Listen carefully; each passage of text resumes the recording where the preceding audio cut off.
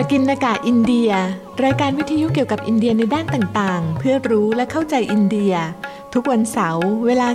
10:30 นาทีทางวิทยุจุฬา 101.5 FM พบกับสุรัตน์ โหราชัยกุลและณัฐ วัชรคิรินทร์ผู้เชี่ยวชาญด้านอินเดียศึกษาแห่งจุฬาลงกรณ์มหาวิทยาลัย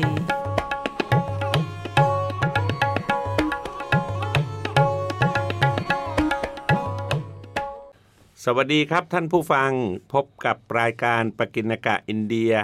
สำหรับวันเสาร์ที่2ธันวาคมพุทธศักราช2566หัวข้อในวันนี้คือเหตุใดชาวอินเดียจึงชอบทองคำมากเป็นพิเศษผมสุรัตน์ โหราชัยกุลภาควิชาความสัมพันธ์ระหว่างประเทศคณะรัฐศาสตร์และศูนย์อินเดียศึกษาสถาบันเอเชียศึกษาจุฬาลงกรณ์มหาวิทยาลัยครับและผมณัฐ วัชรคิรินทร์นักวิชาการอิสระครับครับท่านผู้ฟังครับเชิญฟังเพลงก่อนเลยครับ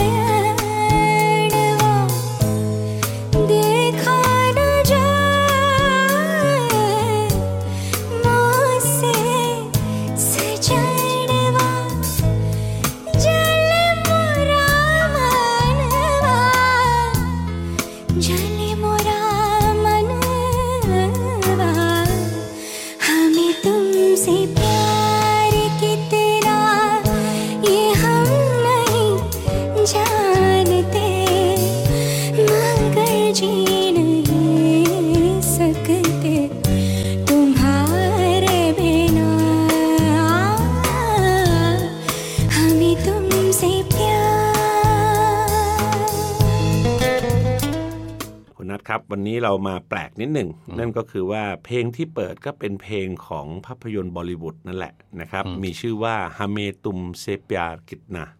ก็คือรักเธอมากแค่ไหนนะแต่เพลงนี้ข้อมูลมีน้อยมากรู้เพียงแค่ว่าขับร้องโดยวงอะคูสติก้ามิวสิกนะครับแล้วก็ทำเป็นสไตล์แจ๊สโอ้โหได้ไพเราะจับใจมากนะครับเพราะฉะนั้นอันนี้ก็เป็นเสน่ห์แล้วก็เดี๋ยวนี้คนอินเดียก็ชอบหันมาฟังเพลงเก่าที่ถูกทำมาเป็นแจ๊สด้วยนะครับครับผมอันนี้ก็ลองมาเปิดให้ท่านผู้ฟังดูนะครับครับผมครับทีนี้อาจารย์ครับวันนี้เนี่ยก็อย่างที่หัวข้อว่าใช่ไหมฮะก็คือว่าจะมาพูดเรื่องชาวอินเดียกับทองคำนะอันนี้ก็หลายคนก็เคยถามผมอะซึ่งตัวผมเองเนี่ยก็ไม่ใช่คนที่เชี่ยวชาญไม่รู้อะไรเกี่ยวกับเรื่องนี้เท่าไหร่เลยนะครับแต่ว่าตัวผมเองเนี่ยเท่าที่สังเกตดูก็รู้สึกทึ่งเหมือนกันนะกับบทบาทของทองคำในชีวิตของชาวอินเดียเนี่ยครับคุณนัทอย่าว่าแต่คุณนัทเลยผมก็ถูกถามอยู่บ่อยครั้งนะเรื่องนี้นะครับซึ่งจริงๆท่านที่ถามมาเนี่ยนะครับนะหนึ่งในนั้นด้วยนะที่ถามผมมาเนี่ยก็เป็นแฟนคลับรายการด้วยนะครับซึ่งก็ถามว่าทำไมถึงต้องมาซื้อทองคำอะไรเยอะแยะจากประเทศไทยซื้อจากเยาวราชนี่แหละแล้วหลังจากนั้นก็เอาเข้าไปนะจนกระทั่งถึงคุณนัทปัจจุบันนี้ศุลกากรอินเดียเฝ้าระมัดระวังมากที่สุดเลยก็คือคนที่เดินทางมาจากเมืองไทยแล้วบินเข้าอินเดียนะจะระมัดระวังที่สุดก็คือตรงทองคำนี่แหละฮะเพราะว่าตัวเลขที่ไม่เป็นทางการเนี่ยมันทำให้อินเดียขาดดุลทางการค้าเยอะมากเรื่องทองคำนะคุณนัทเพื่อที่จะเข้าใจว่าทำไมทองคำมีบทบาทมากเป็นพิเศษเนี่ยเราอาจจะมาลองดูตัวเลขกันสักหน่อยนะครับครับผมนะก็มี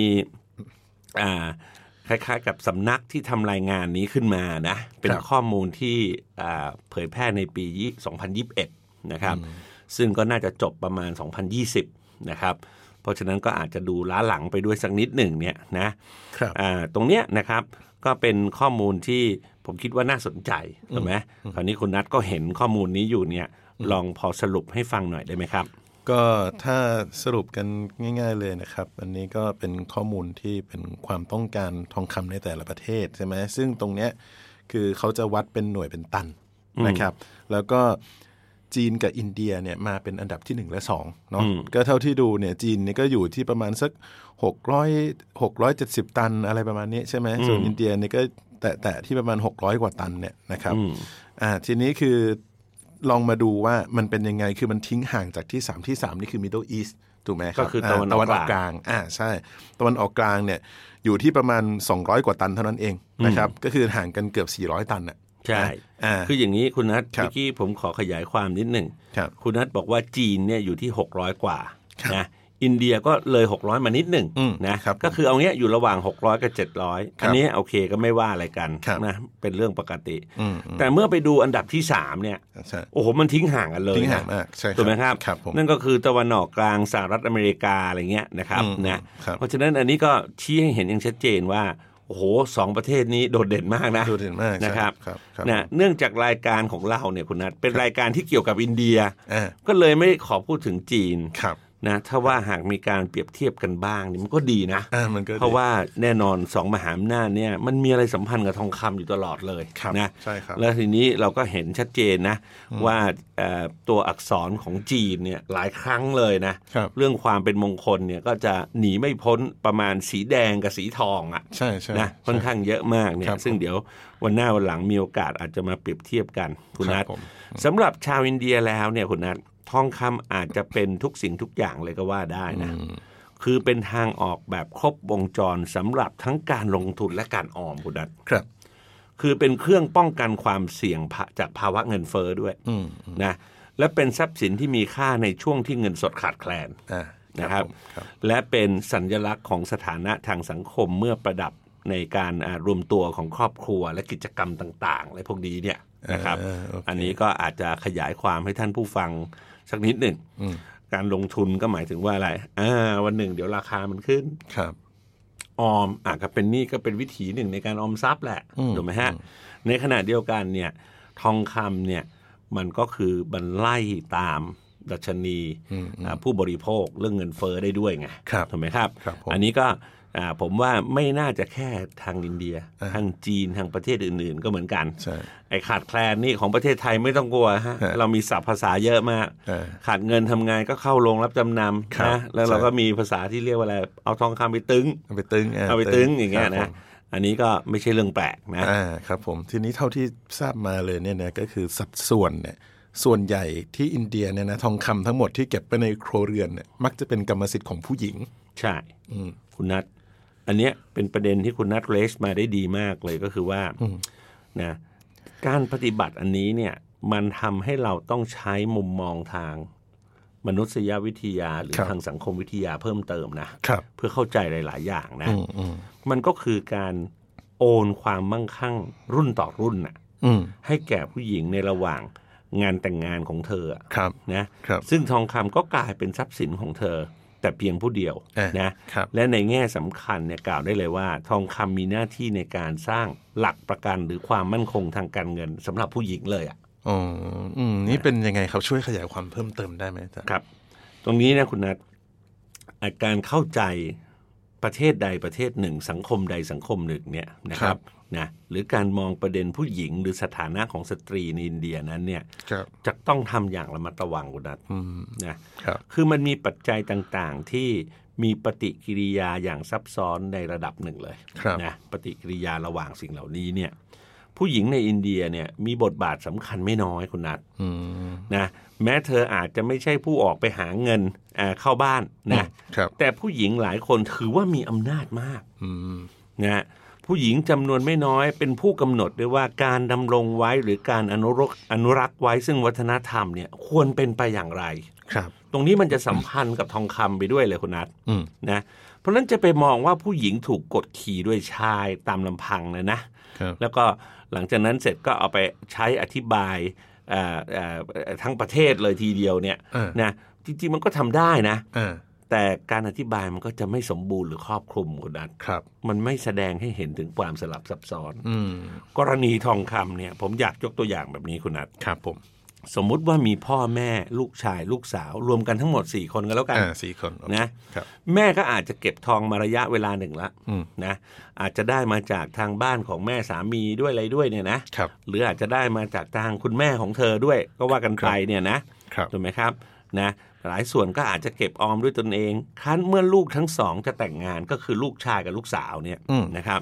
แม่ก็จะเป็นผู้แบ่งให้ลูกสะใภ้กับลูกสาวที่แต่งออกไปถูกไหมเพราะมันต้องเน้นไปที่ผู้หญิงจะให้ผู้ชายมาใส่สร้อยคออะไรแบบนั้นมันก็ลิเกมันใส่ไม่ได้ถูกไหมเพราะฉะนั้นลูกสาวเวลาแต่งออกไปก็มีให้นะลูกสาวที่แต่งเข้ามาก็คือลูกสะใภ้เนี่ยนะเขาก็มีให้ถูกไหมครับและตัวท่านเองก็อาจจะเก็บส่วนหนึ่งไว้เพื่อสวมใส่ถูกไหมครั้นเมื่อพ่อหรือแม่จากไปจากโลกหรือก่อนจะจากไปจากโลกเนี่ย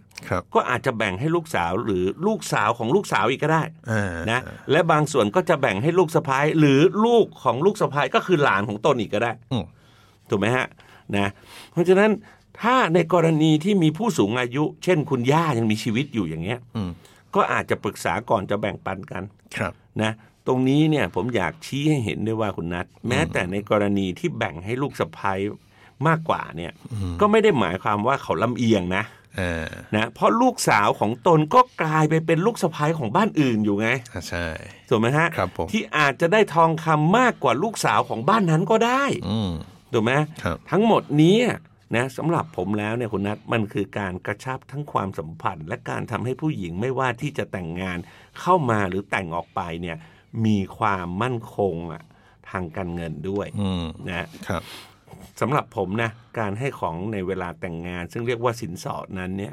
บางทีก็ต้องเข้าใจด้วยวิธีนี้แหละครับผมนะทั้งนี้ก็ไม่ได้หมายความว่าเราทั้งสองเนี่ยจะมาสนับสนุนการให้สินสอดแบบไอ้กรณีเลวร้ายแบบจะฆ่าเขาตายหรืออะไรทำนองนี้อย่างนั้นใครก็ไม่รับนะใช่ครับแต่ในขณะเดียวกันเวลามันเป็นการให้อย่างไม่เป็นทางการเนี่ยหรือจะเป็นทางการอะไรก็ตามแต่เนี่ยมันจะต้องมองในมิติของความมั่นคงทางเศรษฐกิจด้วยอันนี้ผมคิดว่าเป็นสิ่งสำคัญนะฮะอย่างไรก็ตามคุณนัทเหมือนกับทุกครั้งที่เราทั้งสองเนี่ยเน้นอยู่บ่อยครั้งมากก็คือว่าอย่าเอาตัวอย่างจากที่เมื่อกี้ผมยกไปเนี่ยไปอธิบายอินเดียทุกครัวเรือนเลยก็ไม่ได้นะเพราะว่าอินเดียเนี่ยมีกลุ่มชาติพันธุ์เยอะไหนจะเป็นเรื่องของภูมิภาคอีกถูกไหมอย่างกรณีของมุสลิมก็อาจจะไม่ได้แบบนี้หมดเพราะว่าเขามีกฎทางอิสลามเขาอยู่เรื่องของการแบ่งใช่ใช่ถูกไหมครับแล้วหลายอย่างเนี่ยก็ขึ้นอยู่กับโต๊ะครูด้วยถูกไหมฮะในขณะเดียวกันฝั่งตะวันออกเฉียงเหนือเนี่ยคุณนัทสังคมแบบกรณีของชิลองเมคาไลเนี่ยก็เห็นชัดเจนว่าทางแม่ใหญ่กว่า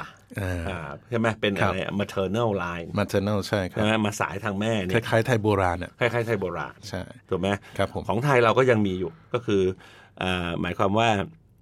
อะไรนะแต่งเอาผู้ชายเข้าบ้านก็มีใช่ใช่ถูกต้องครับในกรณีอินเดียแบบฮินดูทั่วไปเนี่ยส่วนใหญ่แล้วจะแต่งลูกสะใภ้เอาเข้าบ้านอันนี้ก็จะขายคนจีนอยู่ในระดับหนึ่งถูกไหมนะอันนี้ก็เป็นสิ่งหนึ่งที่ผมคิดว่าเราควรจะทำให้รายการของเราเนี่ยทำให้ผู้ฟังสามารถสวมใส่เลนส์ในการมองรายละเอียดได้มากกว่านี้นะใช่ครับเพราะว่าหลายๆคนอาจจะมองว่าเนี่ยบางทีพอมีเรื่องสินสอดนะแถมทางฝ่ายผู้หญิงด้วยเป็นฝ่ายให้ด้วยก็จะมองว่าล้าสมัยหรืออะไรเงี้ยใช่ไหมครับทีนี้ครับตรงนี้เนี่ยเท่าที่พูดมาเนี่ยก็อาจจะช่วยอธิบายได้ใช่ไหมครับว่าทำไมในอินเดียเนี่ยนะเครื่องประดับเจ้าสาวนะครับเป็นเครื่องประดับทองประเภทที่ได้รับความนิยมมากที่สุดนะรองลงมาเนี่ยก็เป็นเครื่องประดับที่สวมใส่ในชีวิตประจำวันและเครื่องประดับแฟชั่นอันนี้ไม่เหมือนกันอีกนะใช่อันนี้ผมคิดว่าคุณนัทพูดถูกต้องเลยนะว่าไอ้นี่แหละครับมันก็เข้าไปเชื่อมโยงว่าพิธีการแต่งงานเนี่ยมันเป็นพิธีการทางวัฒนธรรมถูกไหมฮะมันเป็นเรื่องของการดำรงสถานภาพของทางสังคมและอื่นไว้ด้วยเนี่ยนะพฤติกรรมการซื้อทองคำในอินเดียก็แตกต่างกันไปด้วยนะคุณนัทในแต่ละมลรัฐทางตอนใต้ของอินเดียเนี่ยถือว่านำการบริโภคเครื่องประดับทองในประเทศอินเดียเลยคุณนัท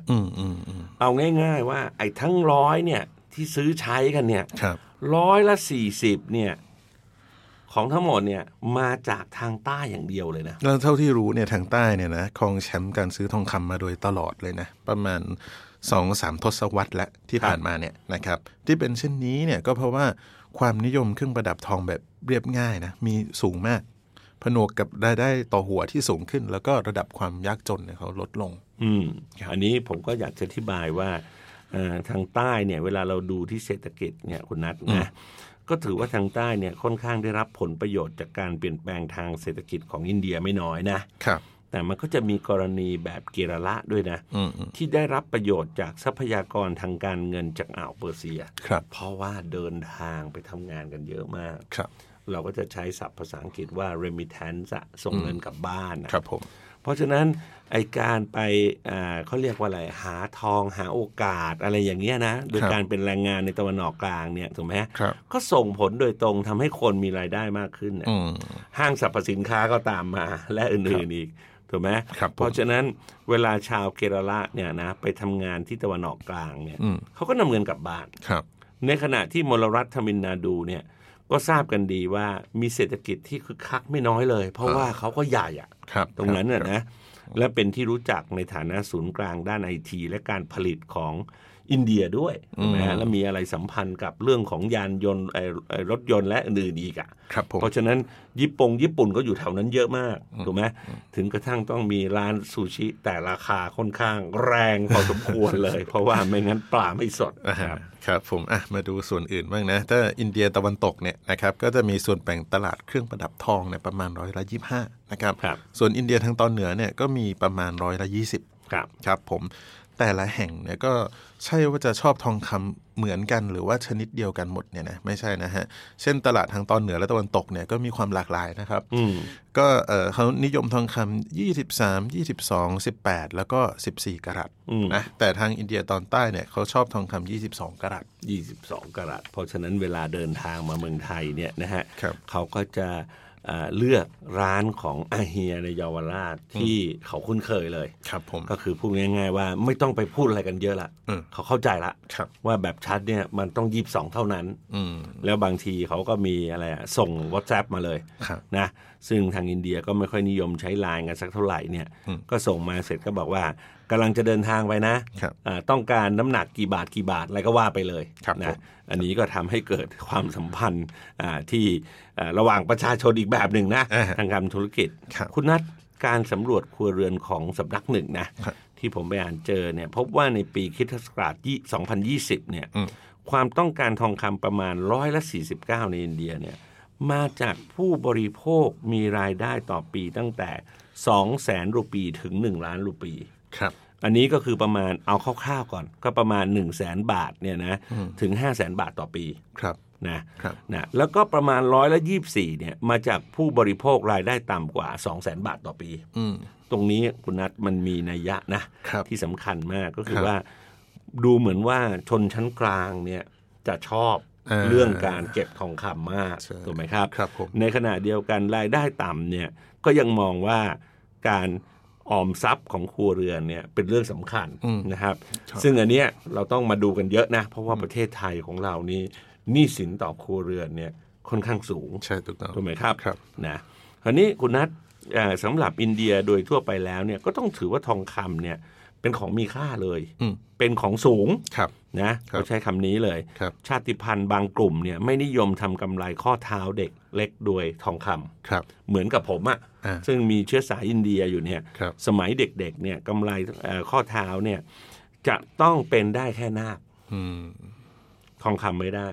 นะเพราะว่าประเพณีที่บ้านเนี่ยทั้งบ้านทั้งฝั่งพ่อกับแม่เนี่ยยึดกันมาแต่ไหนแต่ไรเลยว่าสิ่งสูงแบบนี้ไปใส่ตรงเท้าไม่ได้เพราะฉะนั้นวิถีคิดเรื่องสูงเรื่องต่ำเนี่ยก็มาจากร่างกายคล้ายๆกับคนไทยแหละถูกไหมอย่าเอาเท้าชี้อย่าเอามือโดนหัวและอื่นๆเนี่ยครับผมถูกไหมนะในขณะเดียวกันเนี่ยคุณนัทเรากล่าวได้ด้วยว่างานแต่งงานเทศกาลทางศาสนาและเกษตรกรรมเนี่ยเป็นตัวขับเคลื่อนความต้องการทองคำนะครับการซื้อทองคำเนี่ยถือเป็นมงคลอย่างยิ่งในช่วงเทศกาลอย่างเช่นเทศกาลดิวาลีซึ่งเราก็เคยพูดกันไปเยอะแล้วนะฮะครับในขณะที่การขยายตัวของเมืองเนี่ยกำลังเพิ่มขึ้นในหลายส่วนของอินเดียนะครับประชากร65%เนี่ยก็ยังอาศัยอยู่ในชนบทใช่ไหมทำให้การเกษตรเนี่ยเป็นปัจจัยสำคัญนะครับในการขับเคลื่อนความต้องการทองคำในชุมชนชนบทเนี่ยนะความต้องการทองคำมีแนวโน้มเพิ่มขึ้นหลังฤดูเก็บเกี่ยวถูกไหมครับผมซึ่งเกิดขึ้นตั้งแต่กันยาถึงพฤศจิกาเนี่ยนะสำหรับพืชผลมรสุมนะครับช่วงนี้คิดเป็นประมาณ170%นะของผลผลิตทางการเกษตรอินเดียเลยครับเนี่ย ทองคำเนี่ยผมว่ามีความสำคัญนะในเชิงที่ว่ามันบ่งบอกสถานภาพถูกไหมครับคนก็มักจะสวมใส่ให้เห็นในขณะเดียวกันก็คงคาดหวังให้คนเนี่ยชื่นชมเขาด้วยoh this is nice นะ oh, this necklace is so beautiful อย่างเงี้ยนะอันนี้ก็จะแน่นอนคนใส่เขาก็มีความคาดหวังแหละนะครับครับทีนี้ถ้าเรามาดูกันนะถ้าเป็นพวกผู้ชายเนี่ยบางทีส่วนใหญ่นะถ้าจะให้ดูว่าเนี่ยฉันเนี่ยรวยใช่ไหมก็อาจจะเป็นอะไรครับรถยนต์บ้านใช่ไหมยิ่งแบบรถยนต์หรูบ้านหรูเนี่ยนะโอ้โหคนนี่แบบว้าวเลยใช่ไหมแต่ถ้าผู้หญิงเนี่ยนะครับก็ส่วนใหญ่เนี่ยจะแสดงสถานะของตนเนี่ยผ่านบ้านแล้วก็เครื่องประดับใช่ไหมที่คัดสรรมาอย่างดีเนี่ยสวมใส่ในวาระต่างๆนะครับแต่ว่าการเน้นไปที่ทองคำเนี่ยก็มีข้อเสียนะผู้หญิงที่ตั้งใจเลือกที่จะไม่สวมทองเนี่ยก็มีโอกาสถูกเยาะเย้ยในการแต่งงานด้วยครับนะคุณนัทเพราะว่าทุกอย่างมันดาบสองคมถูกไหมคราวนี้ถ้าคุณไม่ใส่ขึ้นมาเนี่ยบางทีก็แบบยักจนหรือเปล่านะทั้งที่ในความเป็นจริงบางคนก็อาจจะร่ำรวยมั่งคั่งมากแต่มองว่าเฮ้ยทำไมฉันต้องไปแบกอะไรเต็มตัวฉันถึงขนาดนี้นะใช่นะอันนี้มันก็เป็นดาบสองคมครับผมคนรุ่นใหม่เนี่ยคุณนัทที่มีความชื่นชอบในการซื้อเครื่องประดับทองเนี่ยนะแตกต่างจากคนรุ่นก่อนนะคุณนัทแทนที่จะแค่ประดับประดาตัวเองเนี่ยพวกเขามองหาคอลเลกชันเครื่องประดับที่มีเอกลักษณ์เฉพาะตัวที่คนอื่นไม่ค่อยซื้อกันครับโอ้อันนี้ก็คืออะไรวัฒนธรรมแบบปัจเจกนิยมเข้ามาแล้วไงถูกไหมนะการเปลี่ยนแปลงความชอบนี้เนี่ยทำให้ผู้ซื้อต้องศึกษาข้อมูลเพิ่มเติมและสอบถามข้อมูลก่อนตัดสินใจซื้อนะครับคนรุ่นปัจจุบันยังชอบเครื่องประดับน้ำหนักเบาด้วยสำหรับใช้ในชีวิตประจำวันและมีดีไซน์ทันสมัยที่เข้ากับเสื้อผ้าสไตล์ตะวันตกและสไตล์อินเดียสไตล์อินเดียนี่ก็คือสไตล์แบบเบาๆอาจจะข้างบนเป็นแค่ซัลวาร์หรือกุร์ต้าข้างล่างอาจจะเป็นกางเกงยีนก็ได้นะครับทีนี้การเครื่องประดับที่มีน้ำหนักมากเนี่ยนะส่วนใหญ่เขาก็จะจับคู่กับสารีใช่ไหมนะแล้วสารีเนี่ยก็ปัจจุบันเนี่ยเขาก็มักจะสงวนไว้สำหรับโอกาสพิเศษใช่ไหมครับก็เลยมีความต้องการเครื่องประดับน้ำหนักเบานะซึ่งเหมาะกับการสวมใส่ในชีวิตประจำวันเพิ่มมากขึ้นได้ไหมครับก็เป็นผลให้ผู้ผลิตเนี่ยมุ่งเน้นไปกับการสร้างการออกแบบที่มีน้ำหนักเบามากขึ้นใช่ไหมฮะแต่ทีนี้ก็ใช่ว่าคนอายุน้อยทุกคนเนี่ยจะเห็นว่าเครื่องประดับทองเป็นการลงทุนหรือเครื่องประดับที่น่าสนใจนะฮะความนิยมของทองคำเนี่ยลดลงในกลุ่มคนรุ่นใหม่อย่างแน่นอนใช่ไหมผู้หญิงที่ไม่ชอบเครื่องประดับทองเนี่ยก็มีความคิดเห็นเกี่ยวกับทางเลือกอื่นนะในการลงทุนเงินของตนแทนที่จะซื้อทองคำถูกไหมครับซึ่งพวกนี้เขาจะชอบลงทุนตรงไหนการท่องเที่ยวบ้างประสบการณ์แล้วก็การช้อปปิ้งเครื่องแต่งกายและผลิตภัณฑ์เสริมความงามแหละครับผมอันนี้ผมคิดว่าก็เป็นคร่าวๆเรามาโปรยไว้ครับแล้วก็ปัจจุบันคนอินเดียนิยมมาเที่ยวประเทศไทยเยอะมากเพราะฉะนั้นสิ่งแรกที่เราพูดมาโดยตลอดเลยก็คือไงครับเราอยากให้ทุกส่วนของภาคการท่องเที่ยวเนี่ยที่เกี่ยวข้องเนี่ยไม่ว่าจะเป็นร้านขายของบริษัททัวร์จัดหาตั๋วเครื่องบินหรืออะไรก็ตามแต่ร้านขายเครื่องประดับเนี่ยสิ่งแรกที่ต้องมาก่อนก็คือความซื่อสัตย์นะความซื่อสัตย์นี่ก็มีอีกหนึ่งระดับไม่ใช่บอกว่าเห็นต่างชาติแล้วไปโขกสับอันนี้ก็ไม่ดีถูกไหมเพราะว่าเราอยากให้ยั่งยืนเราอยากให้เข้ามานานๆถูกไหม3เราก็ต้องเข้ามาดูเรื่องของการตลาดของเราการผลิตสินค้าของเราปัจจุบันนี้ถ้ามีพ่อแม่แล้วก็มีลูกวัยรุ่นติดมาด้วยเนี่ยก็คงจะต้องมีไลน์ของ Product มากขึ้นกว่าเดิมนะถูกไหมจะมีแบบหนักด้วยก็ได้แต่จะต้องมีแบบเบาด้วยถูกไหมฮะอันนี้ก็สามารถมีเรื่องของใบรับรองและอื่นๆให้เขารู้สึกสบายใจเป็นการออกแบบไม่ใช่เป็นแบบแมสก็ได้อย่างเงี้ยนะครับเพราะว่าวัยรุ่นเขามีแบบไหนยังไง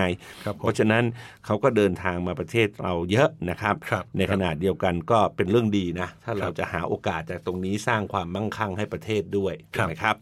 วันนี้เวลาของเราทั้งสองก็จบลงแล้ว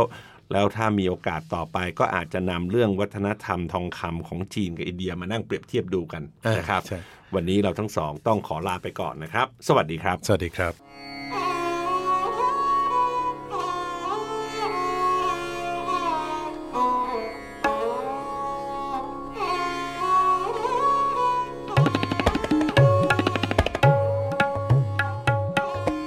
กินกะอินเดียรายการวิทยุเกี่ยวกับอินเดียในด้านต่างๆเพื่อรู้และเข้าใจอินเดีย ทุกวันเสาร์เวลา 10:30 นาทีทางวิทยุจุฬา 101.5 FM พบกับสุรัตน์ โหราชัยกุลและณัฐ วชรคิรินทร์ผู้เชี่ยวชาญด้านอินเดียศึกษาแห่งจุฬาลงกรณ์มหาวิทยาลัย